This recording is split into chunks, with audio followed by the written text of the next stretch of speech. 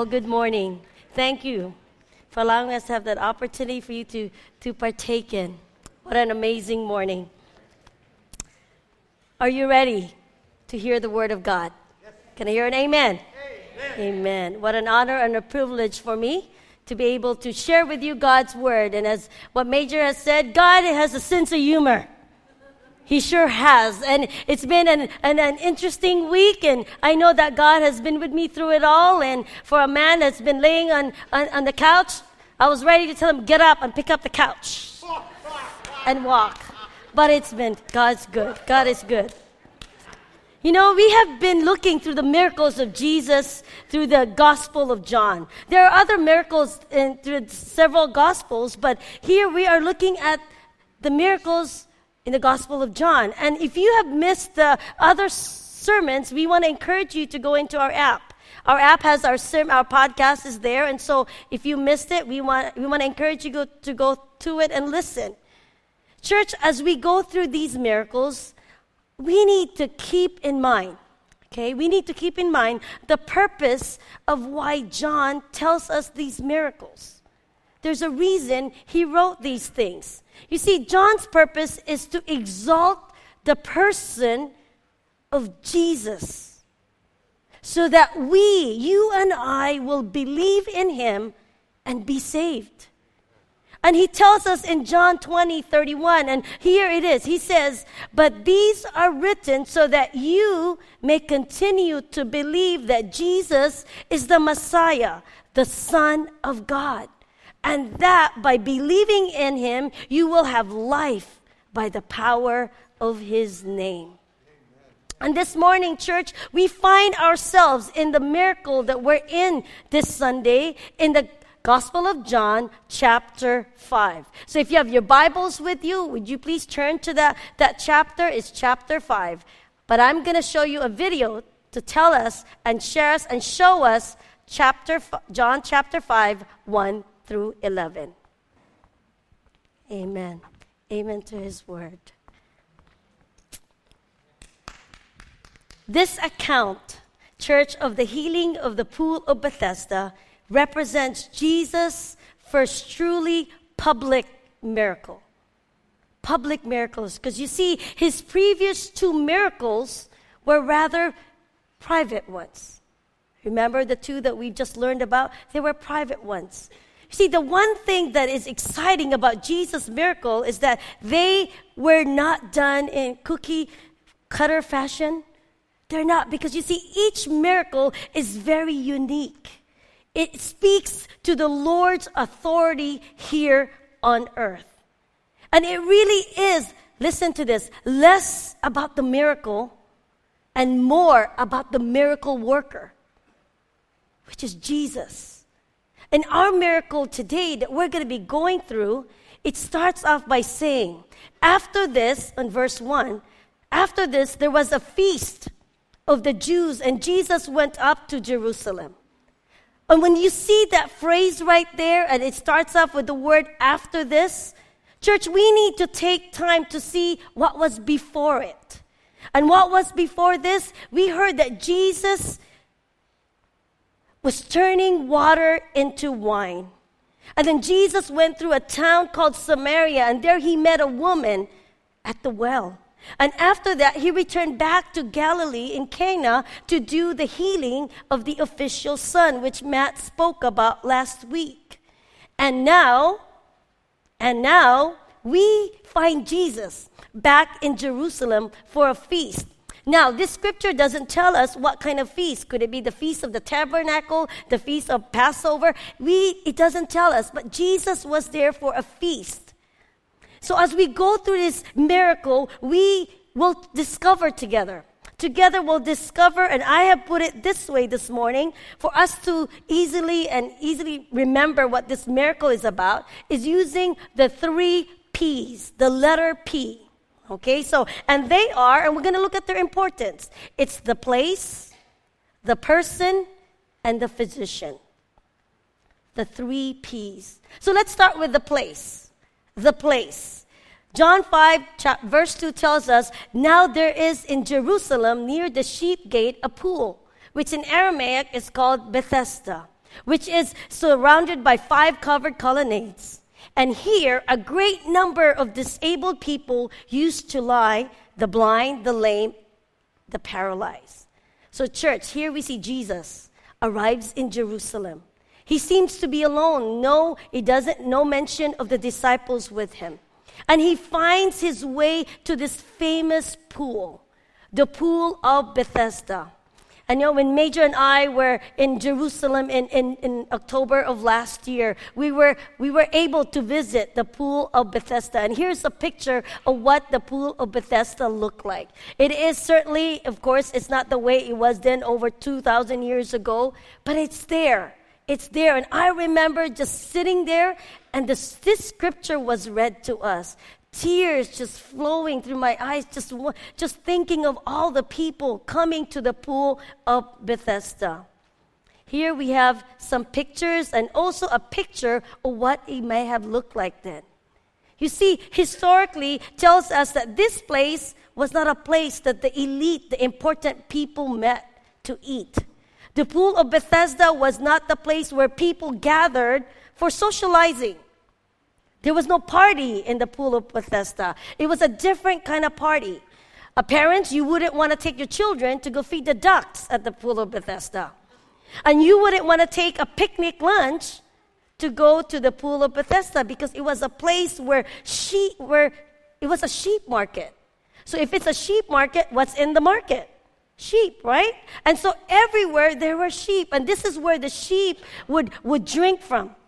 And this is where the sheep would gather before they are sold. It wasn't a very pleasant place to be. The sheep would be there, and it was a place where the outcasts are in. And so, church, in our story, we see a great crowd of people at this place in the pool of Bethesda. What are they? They're paralyzed, they're lame, they're blind, they're sick, and all they hope of someday becoming well again. This hope was all they had. And the pool of Bethesda may have been, and listen to this, may have been a pool fed by a thermal spring. How many of you have ever seen a hot spring where it bubbles up, right? And so this was they thought they saying that it is fed by a thermal spring. So occasionally it would bubble up. And so in the days of Jesus, people believed that an angel, when things are bubbling up, they believe that an angel is stirring up the water. And when they're thinking of this, so whoever the first person that would go into that water that is being moved, they waited because they were going to be healed. Well, church, the pool of Bethesda is a picture of us and our world. Look at our world today.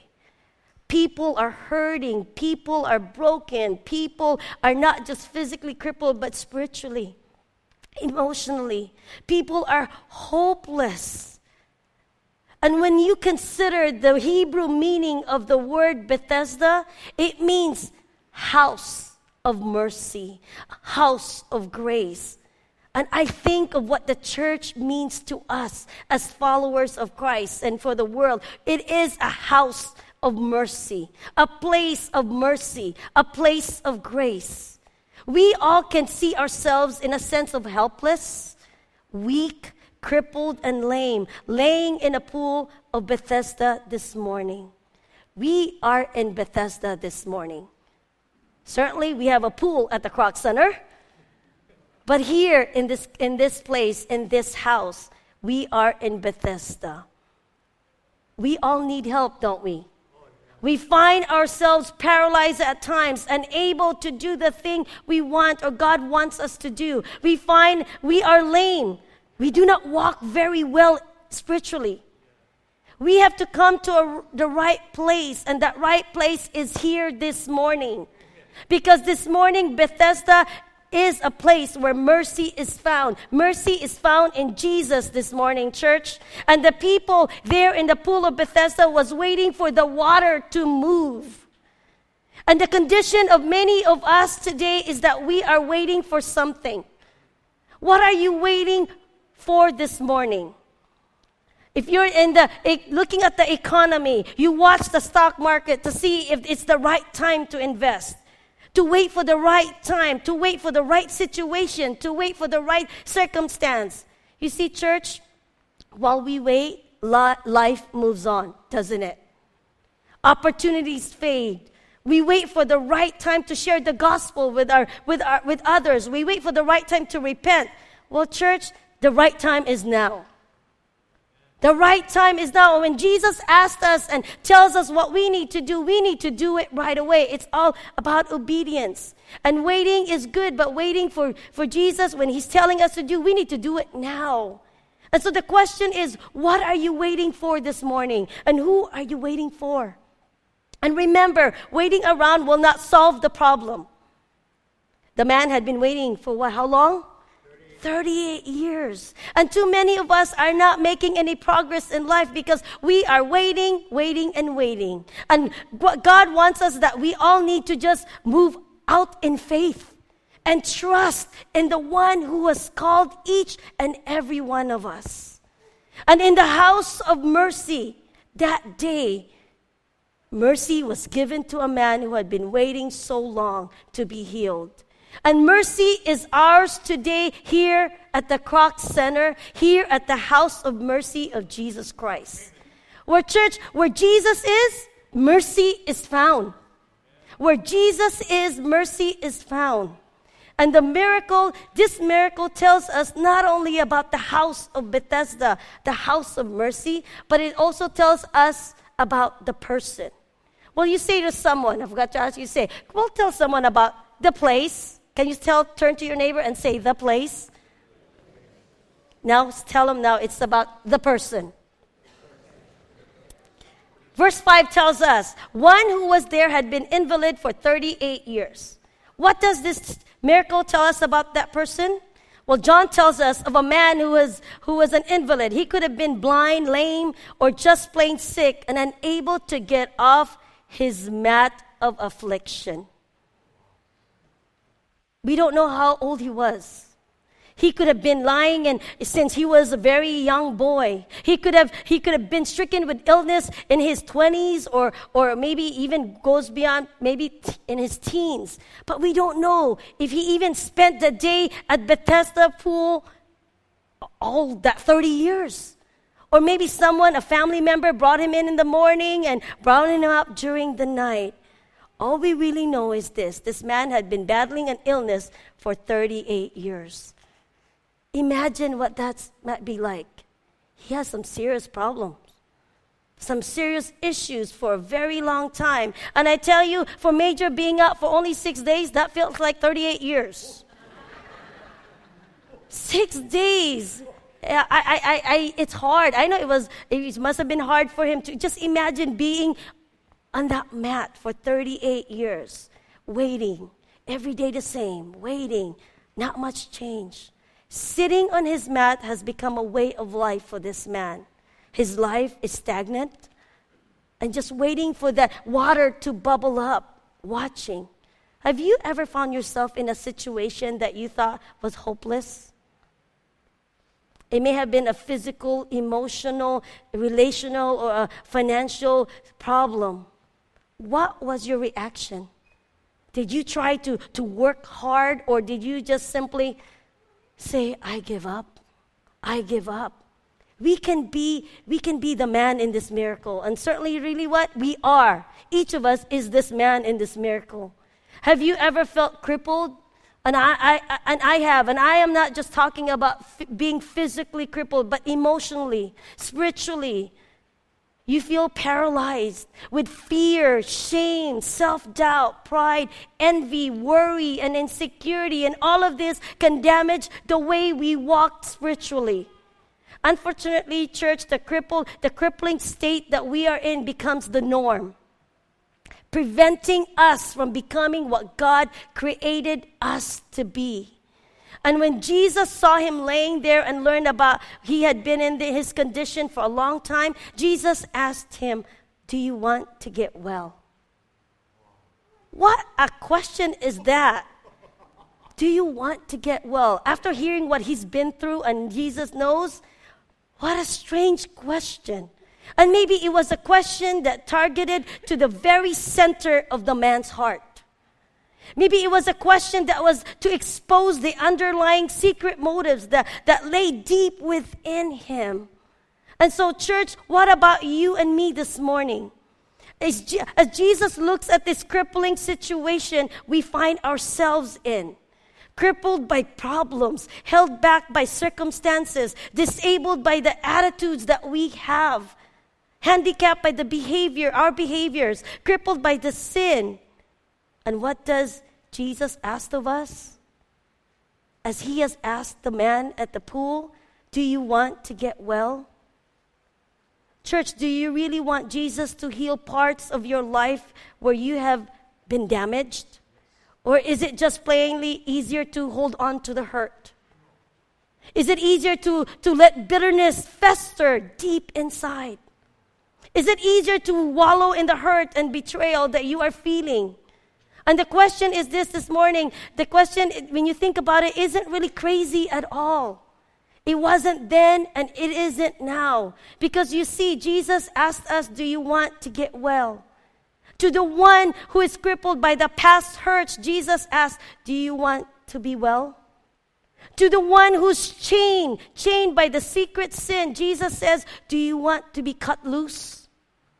To the one battling with addiction, Jesus tells you and asks you, do you want to be free? To the one who is lost, Jesus asks, do you want to be saved? To all of us, his healing touch in every part of our life, Jesus asked us, do you want to get well? What's your answer? We must answer, yes, Lord, I am ready to put the past behind me. But what does the man in this miracle says? And you notice his answer is not even a yes, it's not even a no. He avoids the whole question. And he says, sir, I have no one to help me in the pool when the water is stirred. I am trying to get in. Someone else goes down ahead of me. The man did not answer. Instead, he had an excuse. An excuse. I'm all alone. There's no one to help me. Excuses. What about you? What excuses are you using? What excuses do you have? When Jesus asked, do you want to get well? What is your excuse? When Jesus asked you, do you want to be healed from your past hurts? Will your excuse be, you don't know how bad so hurt me? When Jesus asked, do you want to be cut loose from the chains of your secret sin? And will your excuse be, I just can't control myself? And when Jesus questions and asks you, do you want to be set free in your addiction? Will your excuse be, I have an addiction, it's a disease, and it's not my fault? When Jesus asks, do you want to be saved? Will your excuse be, I'm not nearly as bad as the other people I know? Church, we must get rid of excuses. Once we get rid of our excuses, we need to obey Jesus. Because you see, what Jesus does next seems impossible. But we know that we have a God who does the impossible things, right? Amen? Amen. But see, what he does here is the miracle. Then Jesus said to him to get up, pick up your mat, and walk. No more excuses. He obeyed. Instantly then, the man was healed. Church, obedience, is this what we are missing when God speaks to us? When God speaks to you, do you obey him? There's always something God tells us to believe, to do, or to act on. And Jesus is saying, get up. When we need to do what he tells us we need to believe, and it is his will that we do. We need to get up and leave no excuses for getting back. Jesus didn't just say get up though. You notice what's the next thing? What does he say? Pick up your mat. Why do you think he said pick up your mat? Because he could have said get up and walk. But he says pick up your mat. Because you see, Jesus didn't want to leave any room for a relapse. Didn't want to leave any room for relapse. Because you see, the man could have thought, I'm healed, but I better leave my mat here just in case. Just in case I need to come back tomorrow. good chance he'd probably do that if he left his mat there. Jesus leaves no opportunity for that for us. In this way, Jesus teaches us that if we want to be whole and restored, that we should not go back to where what we have done. We leave the back door open, don't we, to sin in our lives. And God doesn't want us that. If there is an addiction to alcohol or whatever it is, but right now, if there's an addiction to alcohol, it's time to go home and pour out and take that alcohol and dump it. How about an addiction to drugs? Get rid of the drugs you are addicted to. Peer pressure in all sorts of levels. Say no to the friends you are getting yourself in trouble with. This is not an easy one, but it is one that is real. Pornography. Pornography in our world is increasingly. But church, it's time to completely delete all those websites. Those materials that is hindering our walk with God. How about anger? Anger. Seek out help because there is help. Cut off any possibility of going back what has sickened you in the first place. And not only did Jesus says, get up, pick up your mat, and he says, to walk. Church, let us walk in his power. Because see, we need his strength. And don't expect anyone to carry you. Jesus didn't carry him. He walked on his own. But see, he was not on his own. Jesus was there, who gives us the power. If he gives us the power to rise, he will give us the power to walk as well. I can do all things through Christ who gives me strength. And at once the man was cured. What did he do? He picked up his mat and he walked. The place, the person, and lastly, we're almost there, the physician. Can you say the physician? Not position, physician. The physician. And the physician here is no ordinary doctor. Not your doctor that you visit once in a while. And this physician is a great physician. The great physician that tells us in Mark 2, Jesus said to them, it is not the healthy who need a doctor, but the sick. I have not come to call the righteous, but the sinners. Jesus, the great physician, came for us, for you and I, for you and me. The great physician is one thing certainly all-knowing. He's omniscient.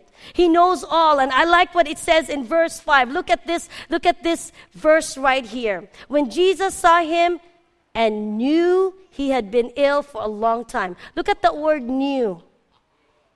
He knew the man. He knew what he was going through. And isn't it interesting that Jesus didn't need to ask about what happened? Okay, when you go to your doctor, you come in, the doctor doesn't tell you, I know what's going on with you. The doctor has to do so much tests and questions in order for the doctor to know what's going on with you. But here, our great physician knows already what's going on in our lives. He knows our situations. So how much more about you and me? He knows our pain, our sorrow, our worries, our things that our struggles. You see, church, I can't think a thought in my mind that God does not know what I'm thinking. He knows the discouragement that I'm feeling, what you're feeling. He knows the help that we need. He knows what we may be facing tomorrow. Jesus knows what we've been up to. He knows what your motives are, and Jesus knows our struggles. The struggles that are real, he knows them. And Jesus looks beyond our faults and our failures and cares for us in spite of our imperfections. And this tells us, why does he do this? Because he loves us. He wants to know us. He knows it and wants to let us know that we need to know he knows us. And he tells us in Romans 5:8 that God showed his great love for us by sending Christ to die while we were still sinners. Isn't it a wonderful thought that Jesus knows everything about us? And also he loves us. I like what the Psalm says, the Psalm 139. And I don't know about you, when you're feeling, have you ever felt like really depressed and down? And there's that scripture that really encourages you, and this is what it is. 1-4, Lord, you have examined me and know all about me. You know when I sit and when I get up. You know my thoughts before I think them. You know where I go and where I lie. You know everything I do. Lord, even before I say a word, you already know it. Isn't that amazing? He is all-knowing. But lastly, he is also gracious. Notice the great grace that he had at the pool of Bethesda. There was a great multitude there that day, and Jesus could have gone to all the people in that pool, but he only went to one. For whatever reason, we don't know, but this is one thing I know. It's all about his grace. His grace, unmerited favor. Amazing grace, how sweet the sound that saved a wretch like me. We have done nothing to deserve it, church, his love. Nothing. We have done nothing to earn salvation. It is only by grace that we can be saved. It's only in Christ. It's all of Christ, all about God's amazing grace. Think about that for a moment. The miracle. Who did the healing? Jesus. Who had to get up and walk? The man. How is this for us? Who saves us from our sinfulness? Jesus, right? Who must repent and believe? We must. Who sanctifies us and gives us the power to live above sin? Jesus. But who must decide day by day to follow him and do what is right? We must. What Christ did for this man, he did it out of love and grace. He brought the man to what he had longed for many, many years. Church, I want you to know it doesn't matter how long you have been struggling. It doesn't matter how long you've been down. It doesn't matter how long you've been unhappy, or because you see, we need to know that God's love is everlasting and that he loves us so much. And so as we conclude this morning, I'd like to kind of turn your attention to if you could take out this little piece of burlap that was given to you as you came in this morning. You've come this morning to a place where it's a house of mercy, isn't it? We all have needs. We all have struggles. We all have things in our lives that's just really been rough lately. I don't know about you, but this mat that you hold on your hand represents those things. Represents the mat that the man has been laying on. And so my question for you this morning, church, is that what mat have you been laying on in your life? It represents differently for each and every one of us. It is a mat that maybe that is holding you back to be what God wants you to be. It could be an attitude. It could be something that you do that God is not happy about. It could be worries. It could just be pride. Does it have to be a physical ailment? No, but it is one thing that God is not happy about. Maybe it's been going on for a long time and it's time to say, get up, take up your mat, and walk. And so as the worship team comes and lead us in a time of prayer, I want to encourage us because you see, we're in a house of mercy, aren't we? Yes. And mercy is here for us. God is seeking you out this morning. And what we're going to do with this mat is this, with a time of reflection, I'm going to ask you to think about the types of mat that you've been laying on. Now, I'm not talking about physically. This mat, this thing in your hand is not something you can lay on. But spiritually, there are some things that you're struggling with. Is it health? Is it your family? Is it your relationship? And it's time to get up, take it, and walk. But certainly, I'm not letting you walk off with it this morning. Because you see, you're going to have to pick up that mat, which you have.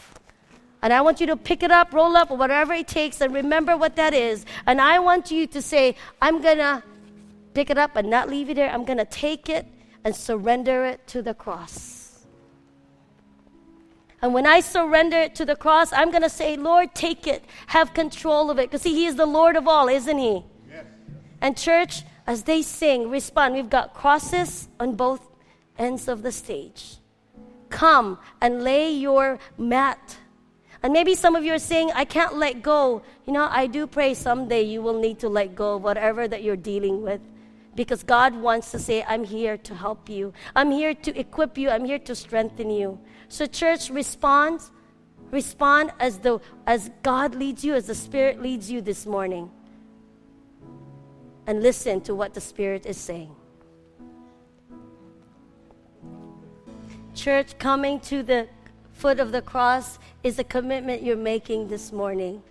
A commitment saying, I am doing this because, Lord, I need your help. If it is a mat about being so negative, Lord, help me. And He's going to help you to stay positive. And so, church, together, this is just the beginning. A beginning of a way how God wants to live our lives. And you're not alone in this. And as you've seen, the majority of this place, we're all seeking, and let's help each other out. Let's encourage and pray for one another because we need it. And certainly God is with us. Who can be against us? Let's pray. Father God, we thank you, Lord, for this opportunity. We thank you for the miracle that happened at the pool of Bethesda. And Lord, a lot of times we take these stories and this miracle for granted and not realize that, Lord, you are our great physician who wants to heal us. Healing is not going to happen overnight. For some maybe, but Lord, right now, it is just trusting you and allowing you to work in our lives. And we need to know that you know us so well, that you love us, and that we can always count on your grace.